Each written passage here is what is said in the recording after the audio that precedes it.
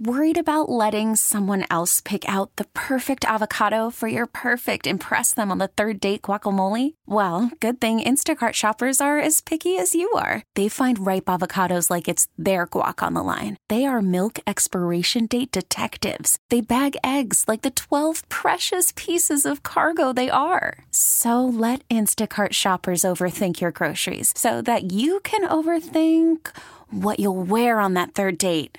Download the Instacart app to get free delivery on your first 3 orders while supplies last. Minimum $10 per order. Additional terms apply. We get it. Attention spans just aren't what they used to be. Heads in social media and eyes on Netflix. But what do people do with their ears? Well, for one, they're listening to audio. Americans spend 4.4 hours with audio every day. Oh, and you want the proof? Well, you just sat through this ad that's now approaching 30 seconds. What could you say to a potential customer in 30 seconds? Let Odyssey put together a media plan tailor-made for your unique marketing needs. Advertise with Odyssey. Visit ads.odyssey.com. We're back here on Sports Talk on the Big 870. Mike Detillier along with the Cajun Cannon, Bobby Hebert, and on our Oakwood Heart Jewelers talk and text line from Spotrac, Mike Ginnitti. Mike, thanks so much for joining us this afternoon. Always great to have you on. Mike, each and every year we get this. Man, the Saints with this salary cap stuff, sort of explain what happens. And every year they sort of restructure some deals, and they get under the cap, and they have a little bit of money to play in free agency. And every year the cap does go up, so you do have a little bit of play there. But they've used that for quite some time here. Your thoughts on not just what is going to be in 2024, the philosophy of them to kind of credit card this and we'll pay it down the line? Yeah, that's the only point to be made here, right? Is when is this thing going to break? Because it's been a solid decade of just push, and for the most part, when you've got a team that's contending, that's probably the best strategy for most teams in the league right now. And I think the roster is starting to not crumble, but maybe not hold up its end of the bargain in terms of running the credit card constantly this hard every March. So you're right. They're going to be able to make it work in 2024. There's some peculiar decisions maybe that they haven't had in the past couple of off seasons, but at some point in time, moving off of this Derek Carr contract next year with some dead cap and a bunch of void years hitting in 2025, 26 that I'm looking at right now on the cap table, at some point in time, there's going to have to be a conscious effort to say this is going to be a reset year. All right, you can't do this for 20 straight years without having some sort of fallout, and of course that could happen on the football field first, and then force the hand. But I do think within the next 3 off seasons, there's going to be a conscious move to really kind of cleanse this palate a little bit and make them not have to work this hard. Mike, now, you look, dealing with the salary cap, and Kai Harley and Mickey Loomis, they've been unbelievable, how you push it down the road. But, look, they're playing within the rules. And I think as a player, as long as you get your money, where you turn the salary into a signing bonus, as long as you're getting your money. So you think something like that, or the owners are okay with that, because it's all collectively bargained. And you look, obviously, you want labor peace. So that goes on basically from the last deal for, a decade. I want to say to it's 2030, 31. You correct me if I'm wrong there. Mm-hmm. But if they like the rules that are in place, and also what occurs as far as when you're releasing a player, that June 1st date, how do you break that down? And because Marshawn Lattimore is in that spot if they want to move him. You can always make it, I guess, always tweak something to make it better. But what if you looked at the present-day salary cap situation, how teams deal with that under the collective bargaining agreement, particularly, like I said, the June 1st date, and then also tricks of the trade, turning, you negotiate something, and then the hit, you're able to spread it out. Because turning a salary into a signing bonus. How do you look at that from being an expert? Because I'm just a casual observer looking at this. Yeah, and you're in the market that probably does all this stuff to the nth degree, right? They're maybe the most aggressive team not named the Philadelphia Eagles to do this stuff. So to kind of step back and look at the whole general league in terms of this idea, most franchises have bought in that this is at least in certain cases, right, maybe windows of contention, we just got to do this to keep up with everybody else. Most teams have done that. Now, I'll be honest. I'm doing a lot of work with the Bengals right now. They don't do this at all, and that is a decision on their part. I don't know if that's going to change now with this Joe Burrow contract, but we'll see if it's possible to continue to contend without doing this, because as of now they have not done so. So my thought is that you're right. Until the cap stops going up $10-12 million a year in terms of the entire salary cap league. Why wouldn't you take advantage of the ability to spread things out over 5 seasons and just basically make it somebody else's problem down the road? And you're right, from the player standpoint, it's cash in hand. It's guaranteed cash in hand. I don't have to wait till week 6 or 7 to get my paycheck for the most part. It's win-win in terms of the organization for today. But obviously there's pain down the road as you know, the dead cap numbers have piled up in New Orleans on an annual basis. With June 1st, and how the CBA works and all that, of course, that's the split date to where you don't have to take everything on at once. You can split that over 2 seasons in terms of the big dead cap hits. And, the league allows you to do that twice per year in terms of an early post-6-1 move. So you're talking somebody like Marshawn Lattimore. They've done a whole bunch of work with that contract and in terms of restructuring it already. But for the most part, teams like the Saints and the Eagles and to some degree San Francisco, you just have to get in front of it, right? You have to have these decisions made March 13th when it's ready to go, because you're going to be in the negatives. You're going to be running right against that line every year, and there's absolutely no tampering involved or anything like that. This is just how it works. And I'll go one step further. Now, having had a look for a bunch of years at these contracts, most of this stuff is already baked into the cake. Most of this stuff is legalese language that says at any point in time the team is able to do this in order to free up cap space, and we're gonna give you a big check in your honor, so it's all going to be good. But yeah, so it's not only in the CBA; it's basically being baked into contracts at this point that this is how teams are going to operate. And I'm for it for the most part. I think there are certain teams that certainly take it to the next level, and we'll see if it ever catches up with them, like we're talking about here. But I do think it right now with the league so flush with cash and revenue. Why not take advantage of something like this?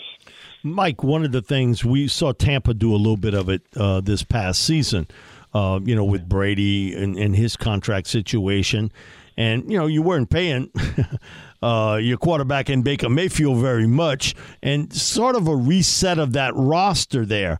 The one team, when you talk to people in the league in the NFC South, everybody sort of watches is Atlanta, with a ton of cap space.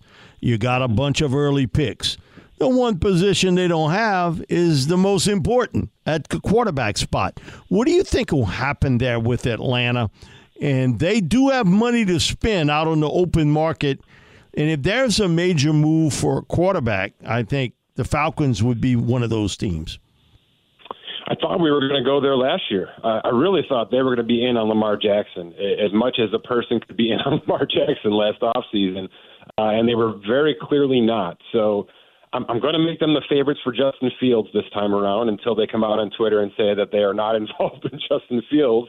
But yeah, that makes sense. Look where he was from, and he went to Georgia for a little while. Yeah.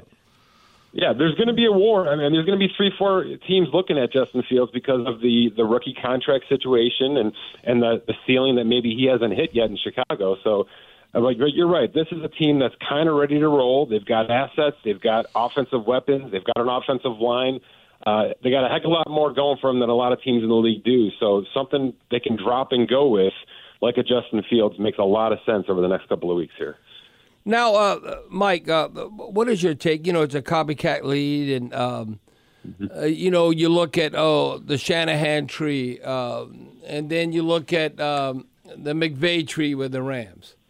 I mean, I always say, okay, you're going to have a scheme, and then, it always goes back to, it changes one decade to the next or generation, whatever, like the Bill Parcells tree or different, not so much when you think about it, it's not always going to work. Now, Coach Payton, I think at times, Sean Payton is now with Denver. Okay, he was coaching under him, and he always gives credit to Bill Parcells. But the point being that you can have the right scheme, and And I was telling my wife this. We were watching the Super Bowl, and I go, well, the Saints are going to try and run. A lot of those plays the 49ers are running then. But then the 49ers have 5 all-pro players, though. That does make a difference. So I'm saying you can have an awesome scheme, but you still got to have the horses. Yeah, there's no question. It's the complete package. And if you're referring to who the Saints just hired from San Francisco, I think – you're at least getting somebody in here who knows what you need, and now it's a matter of plugging in those holes and finding, the kind of versatile offensive weapons that goes with the system. It's easier said than done, especially for a team that, sits minus 80 with cap right now. But you know how this works. There's always 1 or 2 splashes being made by March. So I think having the mindset, having the ability to know what you need is probably step 1, 2, and 3. And now it's put into the front office's hands to go out and kind of find the weapons you need. It's not like this isn't a bare cupboard, right? There's a lobby, there's a Kamara, there's some weapons here. It's simply how can you construct this thing around Derek Carr, and how can you make it look a little bit like that San Francisco offense that for 17, 18 weeks of the season was one of the more explosive offenses in all of football. Mike, when you look at it, the Bears to me are sitting in the catbird seat. One, you got money to spend in free agency. You got 2 early first-round picks. You got Justin Fields. And I think the big question will not be kind of how it falls with the top 3 guys, because they could go 1, 2, 3. It could be a situation where you see Caleb Williams, Jaden Daniels, Drake May, or Drake May, Jaden Daniels, whatever. It'll be 1, 2, 3 in that spot. But how teams value Justin Fields, I think, will have an impact on the next group of quarterbacks in this draft class. If it's McCarthy, if it's Michael Penix Jr., if it's Bo Nix, because I think there's going to be more than just 1 or 2 teams that are going to have a lot of interest in Justin Fields. Man, if the Bears play this right and be clever, and Bears and clever, you haven't used that in the same term in quite some time, but I really think they got a shot here to really piece it together in a division that now you're seeing these juggernaut teams like the Lions and Packers, that they can get themselves back in the hunt. Yeah, you nailed it. It's a huge quarterback draft until it's not, right? And that's kind of the Bears' job over the next few weeks, is making sure that the Bo Nixes of the world don't get too much love, because you got to make sure you have 3 or 4 suitors for Justin Fields when it comes down to March 13th.